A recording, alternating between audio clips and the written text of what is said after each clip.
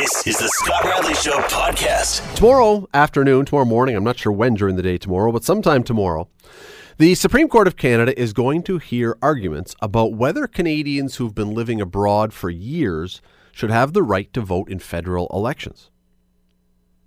At the core of the argument, and you try and break this down, at the core of the argument really is the issue of, should those who have been out of the country, not been involved necessarily directly in this country with paying taxes, with doing other things, should they have a say in who governs us? If you have lived overseas for a long time, should you have a say in who actually lives here? Or, alternatively, if you are a Canadian by birth, if you are a Canadian, you are always a Canadian. If you're a Canadian, you probably have an interest in your home and native land, and therefore you should be able to cast a ballot like everyone else, regardless of where you live.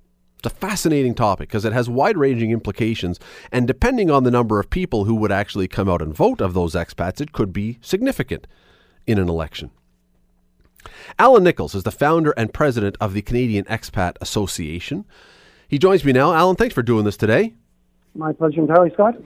Let me start with this, and this is an actual example, and I have no idea if he votes or wants to vote, but I have a high school friend. We were very close in high school. He moved to Britain shortly after high school was over, and for now 25 or 28 years has been living over there.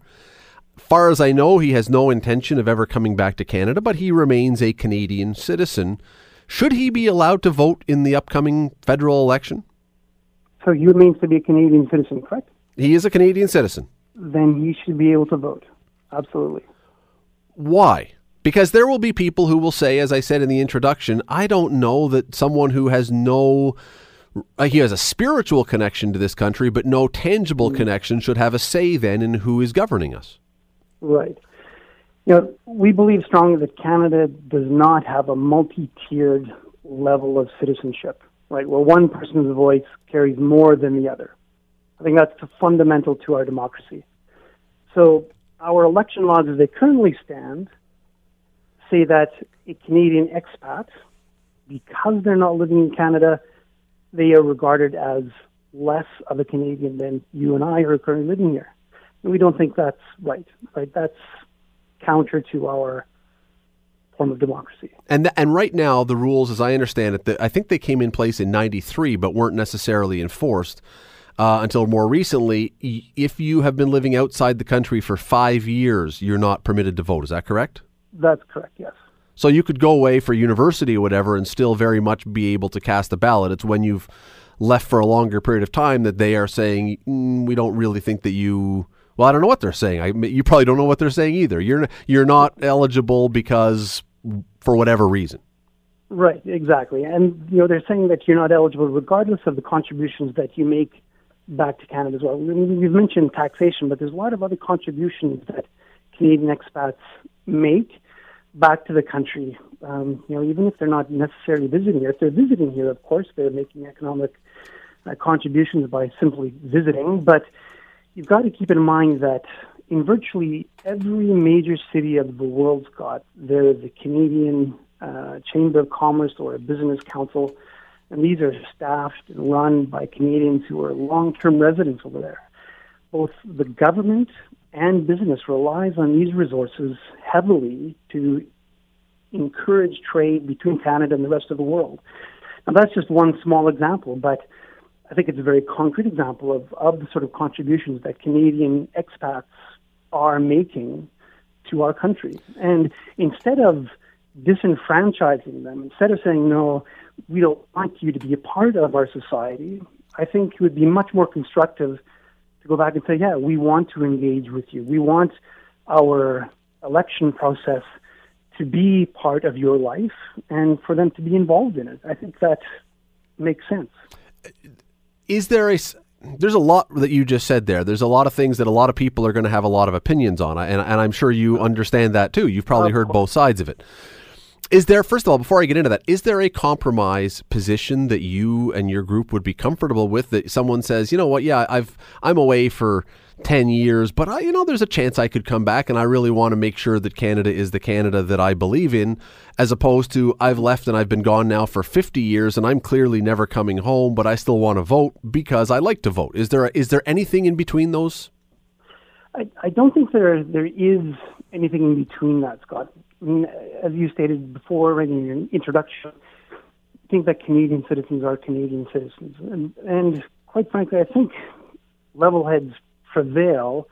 Somebody who has been abroad for 25, 30 years, has no intention to come back, I don't think they're going to be voting anyway. I think it's a null point. But regardless, I think they should be entitled. I think we should be able to engage in these citizens that are abroad. Yeah, though, the one example that comes to mind, of course, of the latter example was Donald Sutherland, who was very vocal in the last election because his ability to vote was taken away, and he's been out of the country. I'm not sure how long. I'm sure he's been back. Mm-hmm. But there are some, I suppose, but I think you're probably right. I think the people who have been away for a long, long time probably have cut those ties for the most part, at least voting-wise. You're listening to The Scott Radley Show, weeknights from 6 to 8, only on 900 CHML. Chatting with Allan Nichols, founder and president of the Canadian Expat Association, about a hearing that will be held at the Supreme Court tomorrow about whether Canadians who have been outside the country, living outside the country for more than 5 years, should be allowed to vote in a federal election.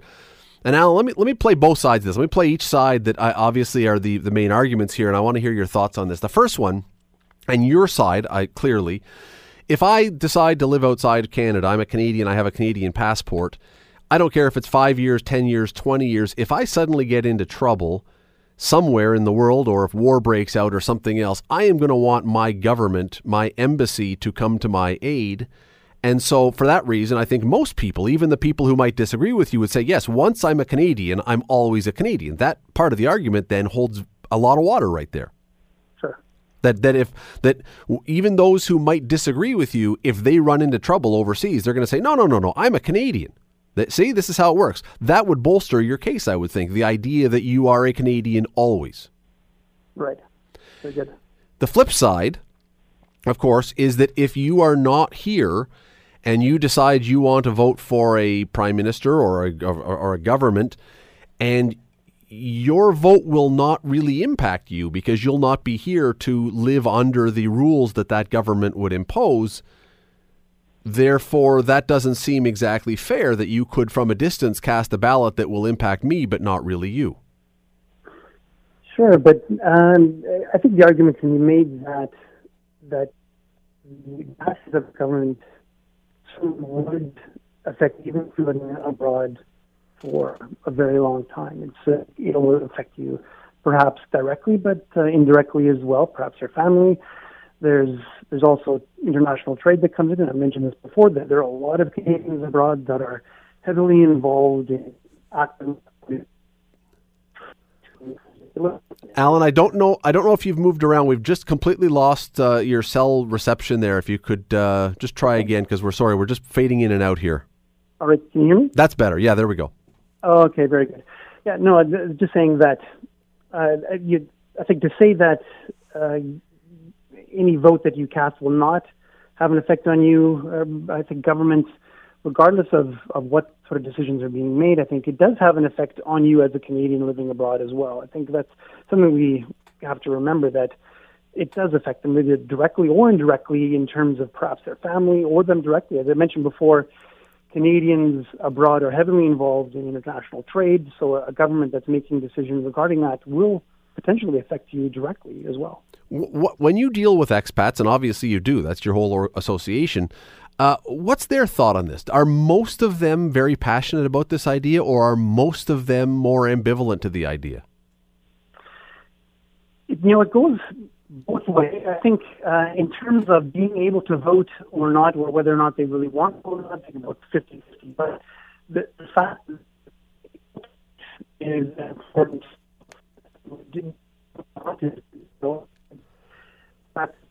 Are able to vote is something that they feel very strongly about for sure. In terms of people that are very keen on feeling engaged, and I think it's important that we as a country take that to heart. Allan, we've got a terrible connection. Ben is going to try calling you right back because we've just got a horrible connection. We can't really hear you. Ben, can you give him a shout right back? I want to keep going on this because I think there are a lot of people here who might disagree with what he's saying. Now, I think there's a lot of people who would agree as well. As I say, I think a lot of people would say, no, if you're a Canadian, of course you should have a right to vote. And probably our feeling about this, probably, if it's like everything else in life, we are very political these days. We are very opinionated. I'm guessing that probably a lot of our opinion on this would come after we see where the expat votes are going. And if they all vote for the party, or a lot of them vote for the party that we like, we think this is a great idea. Of course they should be able to have a vote. But if the prime minister or the party that we favor loses, and you look and you see that a reasonable number of expat votes went against that person and may have cost them seats and may have cost them their chance to govern, I think a lot of people may say, come on, you can't do this. This doesn't make any sense. They don't pay taxes here. They don't do all these other things.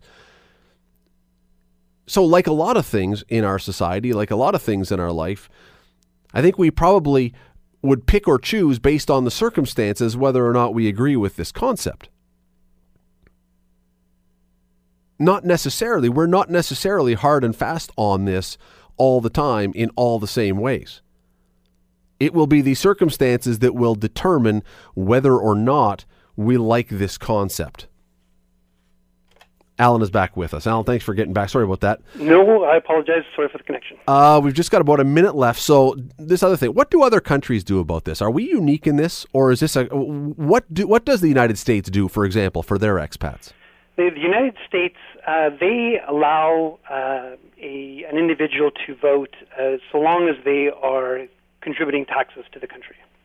What about, do our people have to be contributing taxes? They do not have to be contributing taxes, no. Okay. The hearing. I don't think we want to be looking at the U.S. for an example. The hearing tomorrow what are we expecting? And I don't mean as far as you winning or you losing, or your side winning or losing. Mm-hmm. Is this going to be a straightforward decision? Is that what is being asked for, to just simply decide can they or can they not? Well, we expect that it will be a straightforward decision, and in terms of our reaction to that, of course, we'll have to take a look at what the justices come up with and their reasons behind the decision, but I don't think it's necessarily an end to the story at the same time. The decision will be final, but you can't appeal to the Supreme Court. But I think we can certainly look at perhaps parallel legislation that can be put into place if it's something that, if it's a decision that we're not entirely happy about. Allan Nichols, founder and president of the Canadian Expat Association. You, of course, will be hearing about this tomorrow. It'll be all over the news tomorrow or whenever the decision comes down. Sir, really appreciate you doing this today. Thanks for the time. My pleasure entirely. Thanks so much, Scott. Be following that because it's a really interesting one. Whether you agree with the idea or disagree with the idea, it is a really interesting discussion about whether people who don't live here anymore should have a say in our governance if they are Canadian. You're listening to The Scott Radley Show, weeknights from 6 to 8, only on 900 CHML. All kinds of radio stations, all kinds of TV stations, every newspaper, websites, around the coffee machine at your office, in your house, everywhere, there has been talk about the start of the election. About the Liberals' plan that came out yesterday, their new plan that's going to spend money on everything. Everybody gets a new car. It's like an Oprah show. You get a car and you get a... It's not quite, but similar. And Andrea Horwath's plan, that everyone gets free dental care and free university and free this, and Doug Ford's plan that we're going to cut stuff and we're going to get rid of things and you're going to lose some benefits and things like that. Well, you hear over the time that this is all happening, you begin to hear some people expressing a bit of disillusionment with the options. They don't necessarily believe that we can afford everything that are being promised, but we also don't like the idea that everything is going to be cut. So who's my choice? Well, who do I vote for if I don't like any of the people? There's no other options, right? Well, that's not exactly true. There are other parties out there fielding candidates. Trouble is they are smaller. Some would use the word fringe. And they're not going to win. At least they're not going to form a government. And they'll be hard-pressed to earn a seat, but they're out there. But what do you do with them then? If they're not the big three, what do you do with them? Do you ignore them? Do you give them equal standing at all candidates' meetings and in the leadership debates and everything else? Do you give them some attention? What do you do with these smaller parties? My next guest would certainly vote for either of the last two options, which would be give them some attention or give them full standing. Linda Chenoweth is a Hamilton resident who was a teacher for 25 years. She's now retired from that. She is now running for the None of the Above party. And I know some of you just heard that and said, wait a second, there's not really a None of the Above party. Yes, there is. That is a real thing. And she is running for them. And Linda joins me now. Linda, thanks for doing this today. You're welcome, Scott. I'm sure that there are more than a few people who have heard just right now for the very first time of the None of the Above party and think that it actually is a made-up thing. What is the None of the Above party? Well, the None of the Above party is a registered political party here in Ontario, founded by Greg Vezina, our party leader. Candidates did run in the 2014 election, and I was a disillusioned citizen who found out about them because I actually didn't even know I could decline my vote. And when I did find out about that, after I declined my vote in the last election, I came home and thought, this is ridiculous. We should be able to say on our ballot, let the political parties that we do have know we're not happy with any of them. And so I went home, and all I had to do was go to Elections Ontario. In 2 clicks, I found out how many parties they truly are. And right now, there are 21 political parties that are registered here in Ontario, and we hear about 4, the top 3 plus the Greens. Right. And so other than the None of the Above party, what are some of the other ones that most people, that you know of, that most people would never have probably heard of before? I don't know anymore. You don't hear much about the Rhinoceros Party, the Libertarians.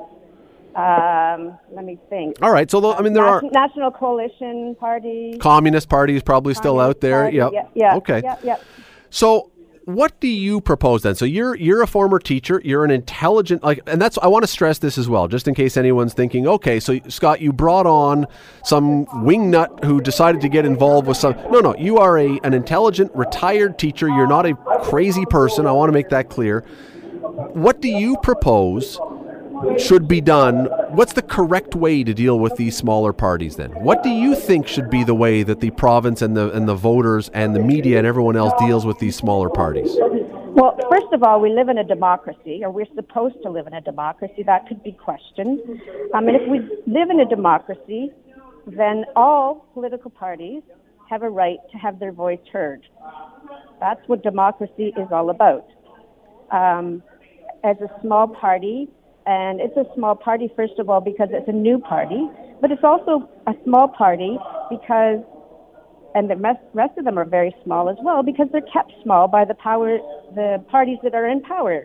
Those parties that are in power create laws and rules that keep these parties small. And so what I'm suggesting is that when there's debate, that anybody who is a registered party is allowed a platform to speak, especially in public airways such as here, that we have just as much a right to state our mandate as the other parties. And So at all candidates' meetings, at leaders' debates, all those kind of things, there should be an equal platform for all the parties. I'm saying a platform. I'm not saying necessarily equal platform, but let's face it, how do we get new parties who have new ideas, and how do we get people to know about them if we don't tell them about them? I didn't know about the None of the Above party, and the full name for the None of the Above party is actually the None of the Above Direct Democracy Party. You're listening to The Scott Radley Show, weeknights from 6 to 8, only on 900 CHML. Chatting with Linda Chenoweth here on The Scott Radley Show. She is a retired teacher from Hamilton who is running in the provincial election for the None of the Above party, which, again, many of you are hearing about for the very first time. Let me tell you, by the way, before I bring Linda just back into this, how I found out about this. Linda reached out to me and told me that she was running in this party, and I got to admit, I didn't know much about it, Linda. And I think that probably when you go bang on doors and you go do your campaigning and everything else, you're probably going to run into a lot of that, I think, of people saying, I don't really know what you're all about. And that's so true. And the reason that people don't know about it is because we're not given a platform to talk about it in the everyday media. Mainstream media controls what people hear, and mainstream media is very important in a democracy. And if they're not talking about all the parties that are in power, then they're basically campaigning for the parties that they are talking about all the time. We have, by the way, just called in Greg Brezina, the leader of... Oops, and I just cut Linda off. Greg, thanks for joining us. You are the leader of the None of the Above Party. Thanks for calling in today. Really appreciate it. Oh, thanks. Thanks very much for having me and having Linda on. Well, let me jump in. My last name is Vezina. Vezina. Like hockey trophy, pardon me. So Oh, no tickets for you. For no kidding. The Leafs get there. But your family comes from a great line of goalies, obviously. That's so there it, you go. Exactly. Actually, the first famous Vezina was a composer in Quebec in 1730. Oh, well, see, you learned something new. Come by it honestly. So listen, the whole idea behind the party, we started with 8 candidates in the 2014 election, 2 weeks after the writ had been dropped. And 4 of them were relatives. And we started because I came to the stark realization that changing one party for the other for another 150 years and not getting representative democracy, which we're supposed to have, and not getting direct democracy, which they have in BC and they've used, was enough. I just had enough. And it's kind of amazing because the notion of people moving from representative democracy to direct democracy is something that's happened all over the world. And Canada was a bit immune to that with the Trudeau election because we chose not to follow the rest of the world and elect a non-major party, new party, with a majority or close to a majority, which, again, has happened in Germany, has happened in France, has happened in a number of other countries. And so what is really happening is, although some in the media say that it's the extreme parties that are winning the election, it's not. The extreme party in Germany came 5th and got 17% of the vote. The Direct Democracy Party got 35%. Greg, so, the whole idea is to give us a choice of a new way to govern ourselves, and that's what this is all about. And Greg, that's a conversation that I'd love to have another day, and it is an important one to have for right now. And then what I was asking Linda before I accidentally cut her off, so I apologize to Linda. It's the tricky part because we were chatting with Linda about how do you do this then? Because we have the 3 main political parties that I think even you would acknowledge one of them is going to win this election. So, in the first case, that's not true. And new parties have gone from nowhere in one election to forming a government. But more importantly, let me try and deal with your point because you raise a reasonable point. There's no question that a party that's running in 8 ridings should get the same coverage as a party running in all of them. Okay, there's no question there. And all we've ever asked for is equitability or fairness. So in the United States, for example, for years and years, you've only had the 2 major parties in presidential debates.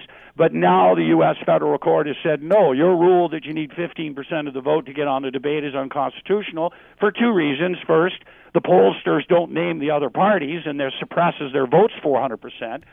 And the second, it's an arbitrary barrier. Any party or candidate running in a presidential ballot in more than enough districts to win the Electoral College, which is half, has a right to be heard.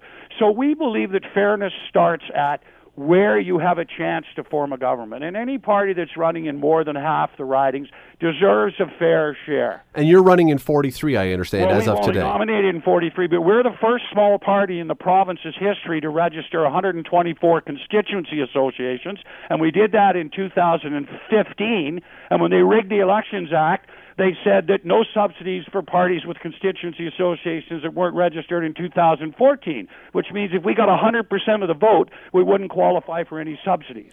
So no, the Green Party has only registered constituency associations in half the ridings. So we'll have candidates on every ballot, and we got 3 months to get there.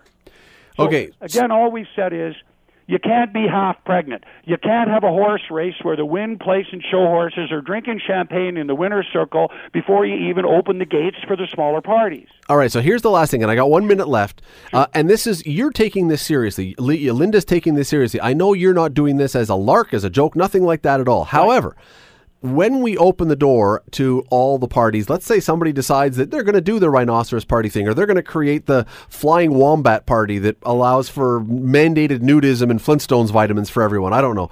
How do we then, if you've got 30 or 40 parties, how do you possibly have a candidates debate or have an all candidates meeting when everybody gets to jump on the floor together? It sounds very cumbersome.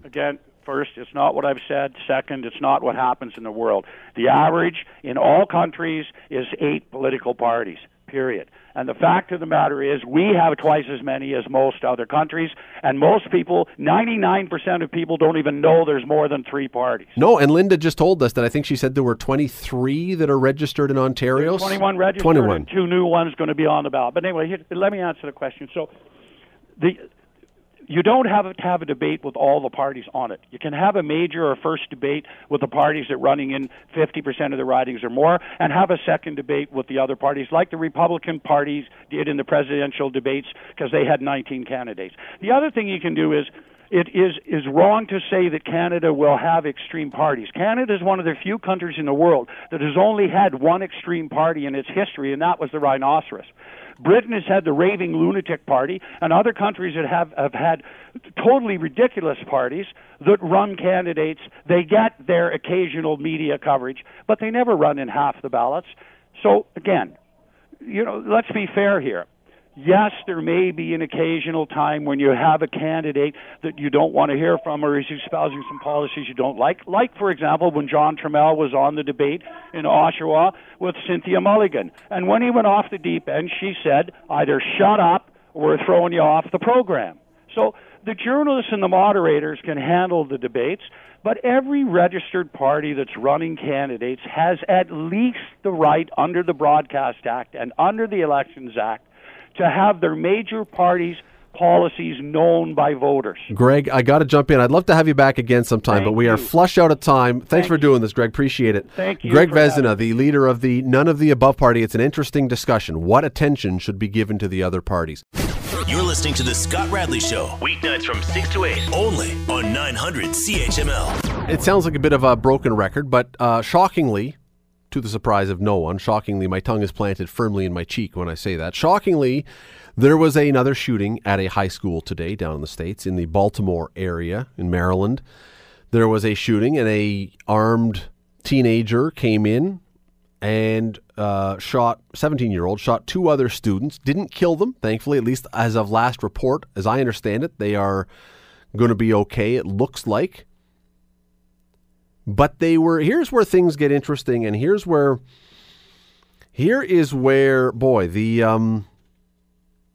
if you like Donald Trump, you're going to say he was right. If you don't like Donald Trump, you're going to say this was just a fluke situation. But boy, the discussion that is going to follow this shooting and Donald Trump's suggestion after the last one, the one down in Parkland, Florida, because you will recall that after the last shooting, that horrible one, they're all horrible.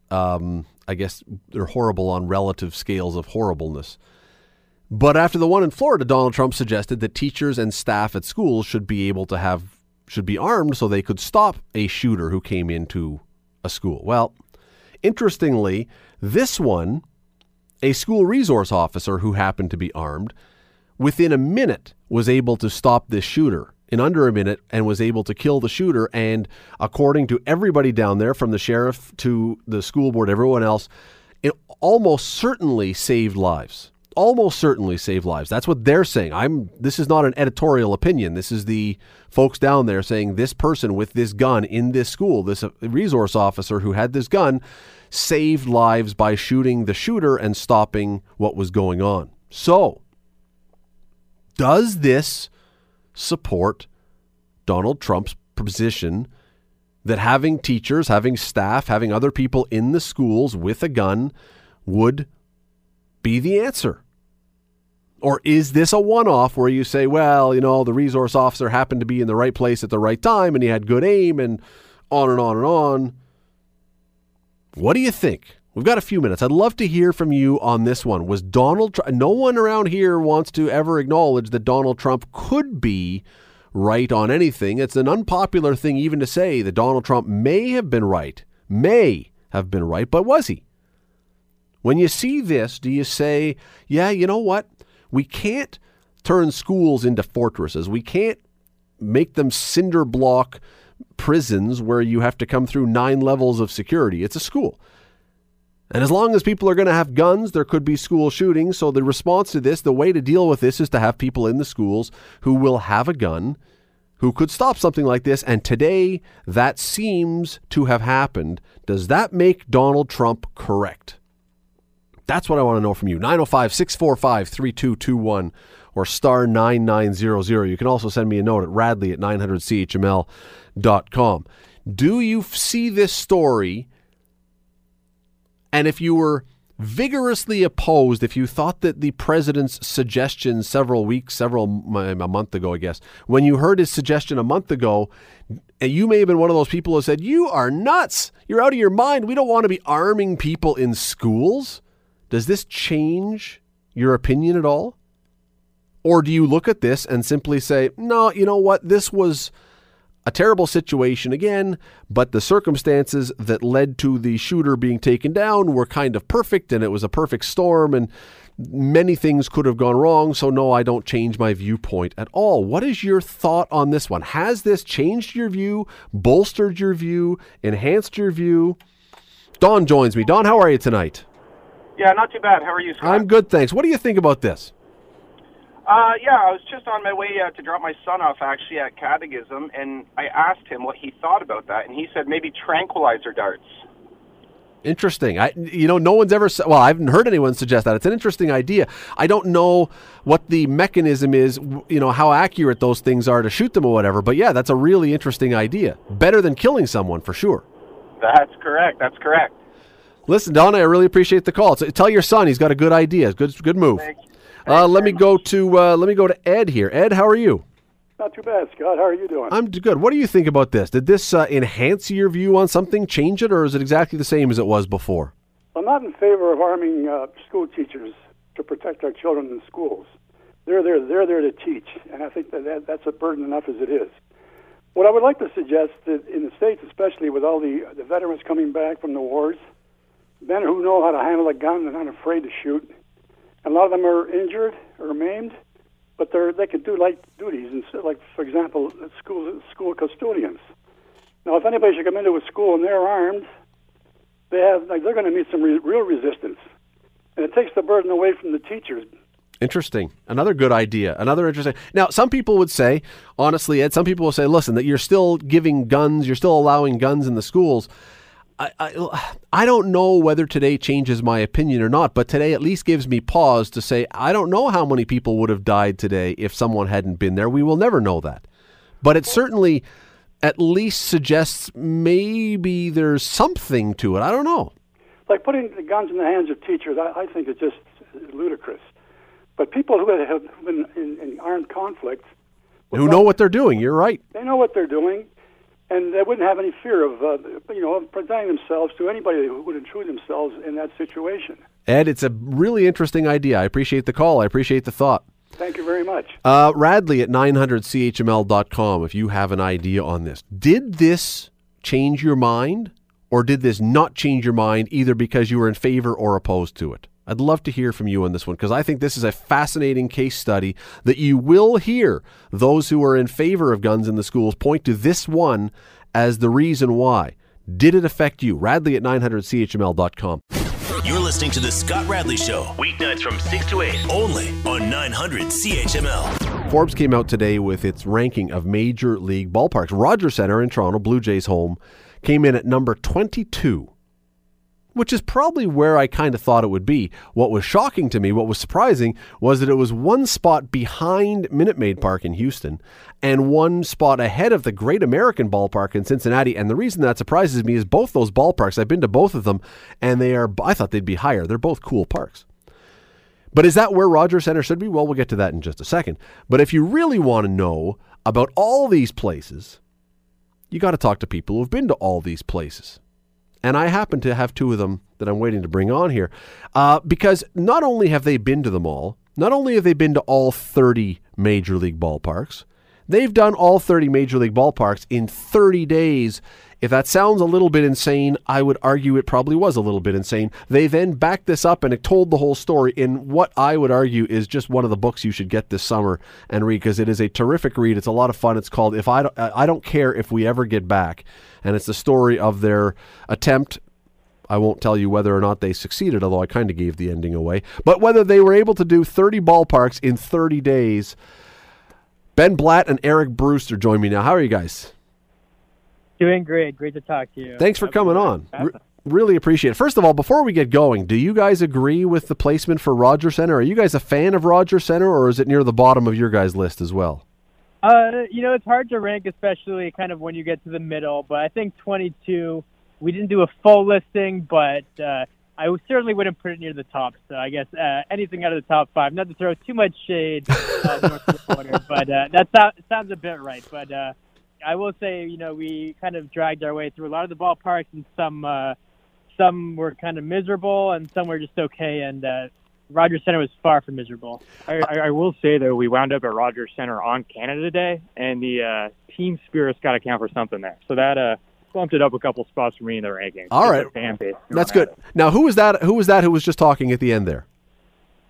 That's Eric. That's Eric. Okay, so let's go to Ben first then. Ben, what was yours before we get to your story? Because I want to tell this story of what you guys did, because as I say, it's a great book. I read it last summer, and I completely loved it, and I've wanted to have you guys on. Ben, give me your top 3. If you were to go back to 3 parks, if you ever want to go to a major league park ever again after this experience, what would be the 3 you would want to go back to? I think the if is the operative word there. But yeah, I think the top of the Forbes ranking I actually 100% agree with, which is San Francisco AT&T Park overlooking the bay and with the fans there. That's just a great park. I always really liked Pittsburgh. Again, kind of over a river. It kind of snuck up on me, but I think that's just a beautiful ballpark.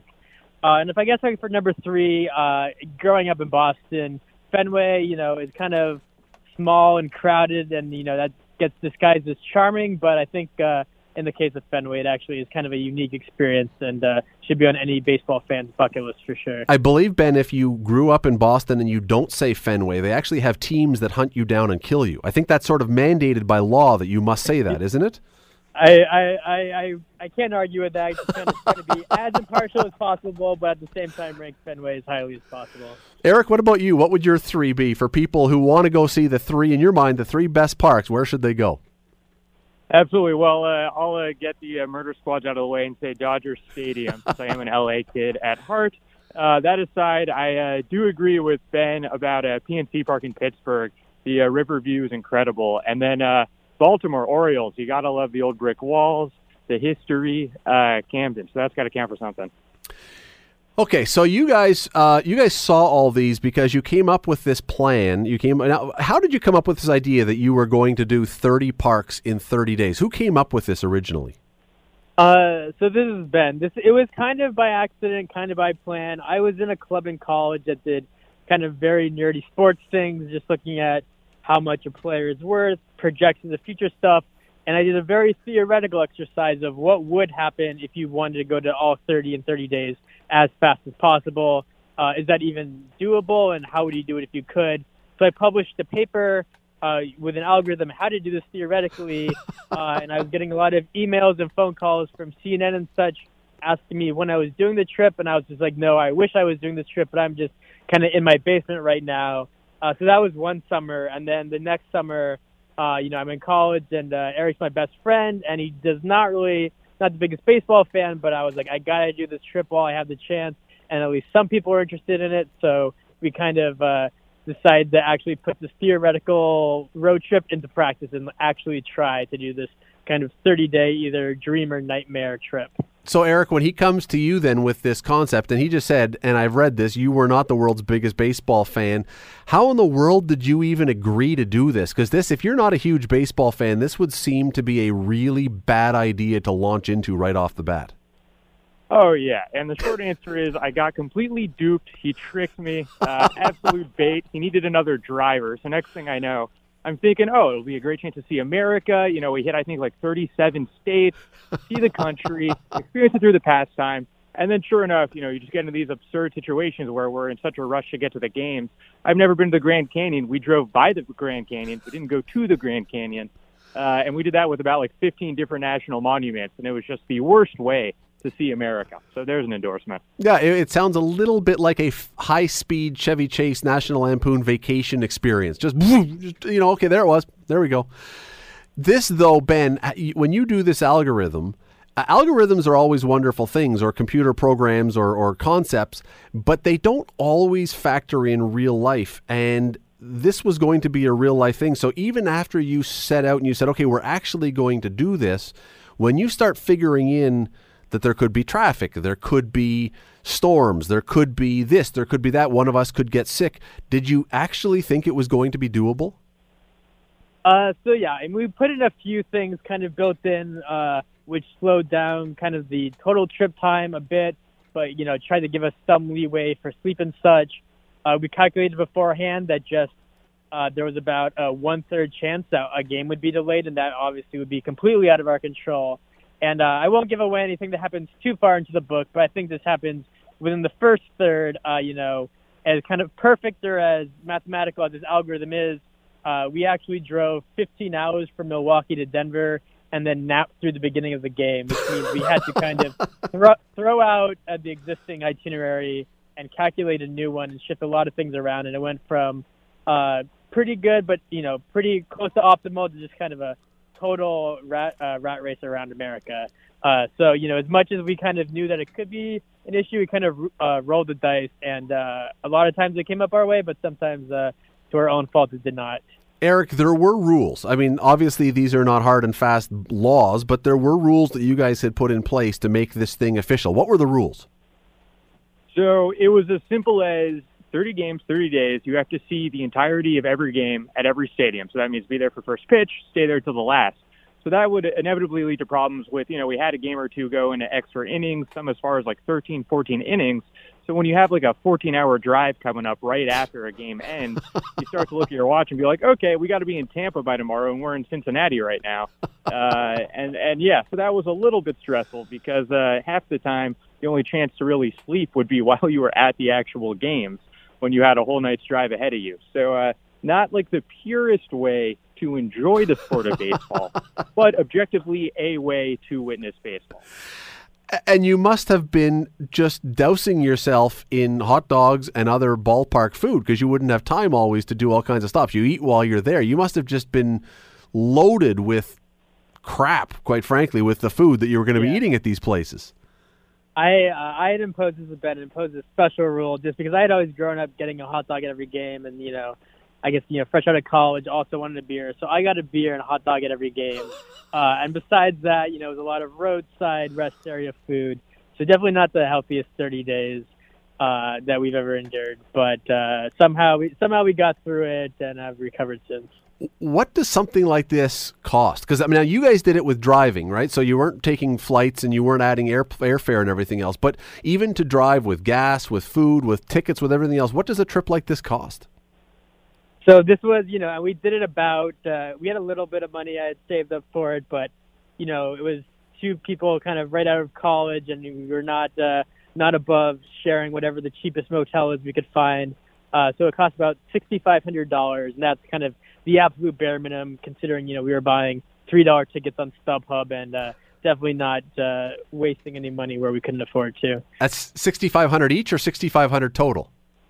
Combined. So wow. A lot of that, most of the tickets themselves were not too bad, and even parking at the games was not terrible, but the gas in the hotel probably ate up about 2/3 of that $6,500.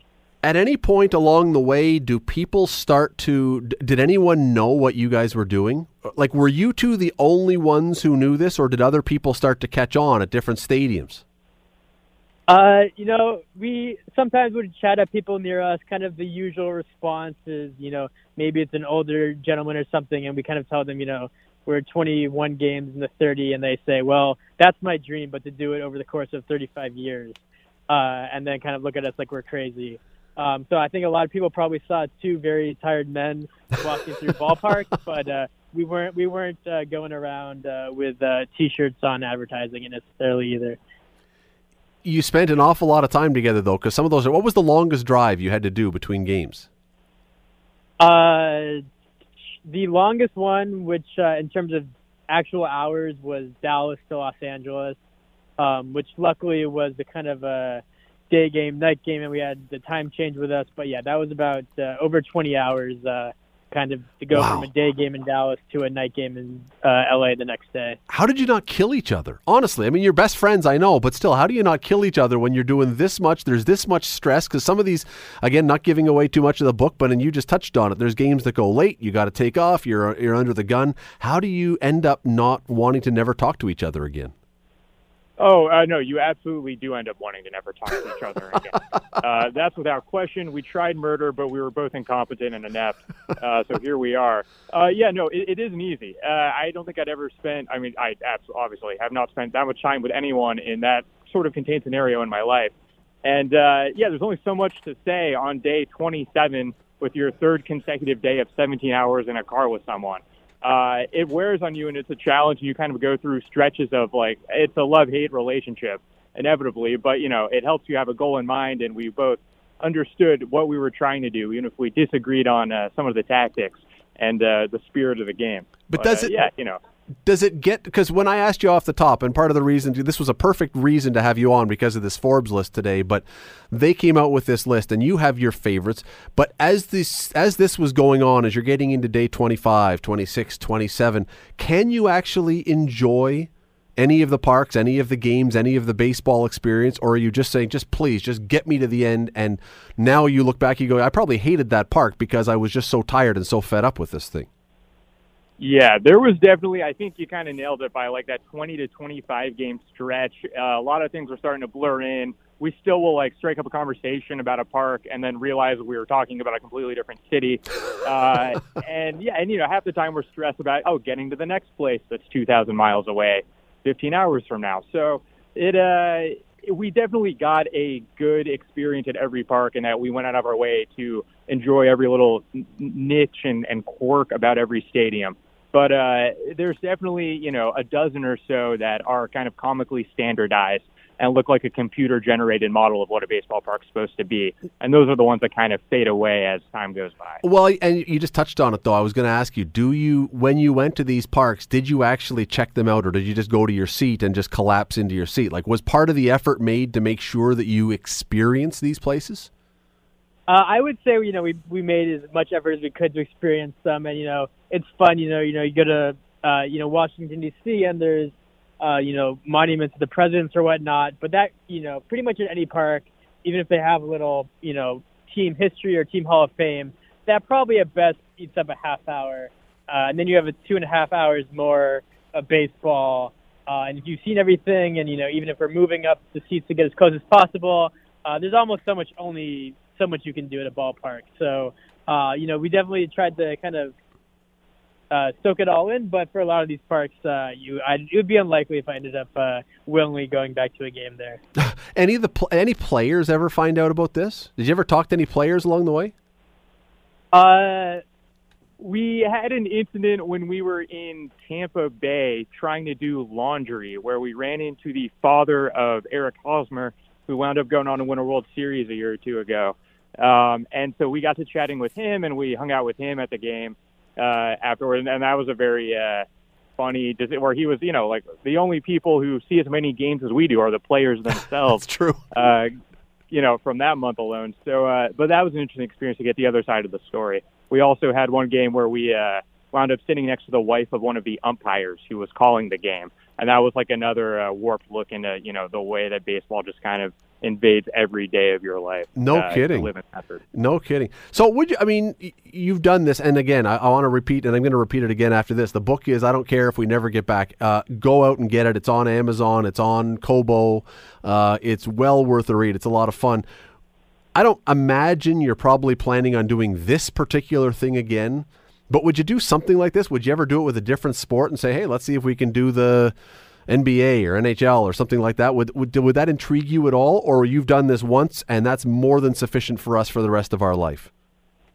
I think in the near term it's more than sufficient enough. It's been 5 years, so maybe 10 years from the original trip where we consider it. Baseball is, as much as we're talking about how it was at a time as by Narish, is still kind of the perfect sport for this trip, just because it's during the summer. It's kind of relaxed. The games are outside, so it's enjoyable in that sense.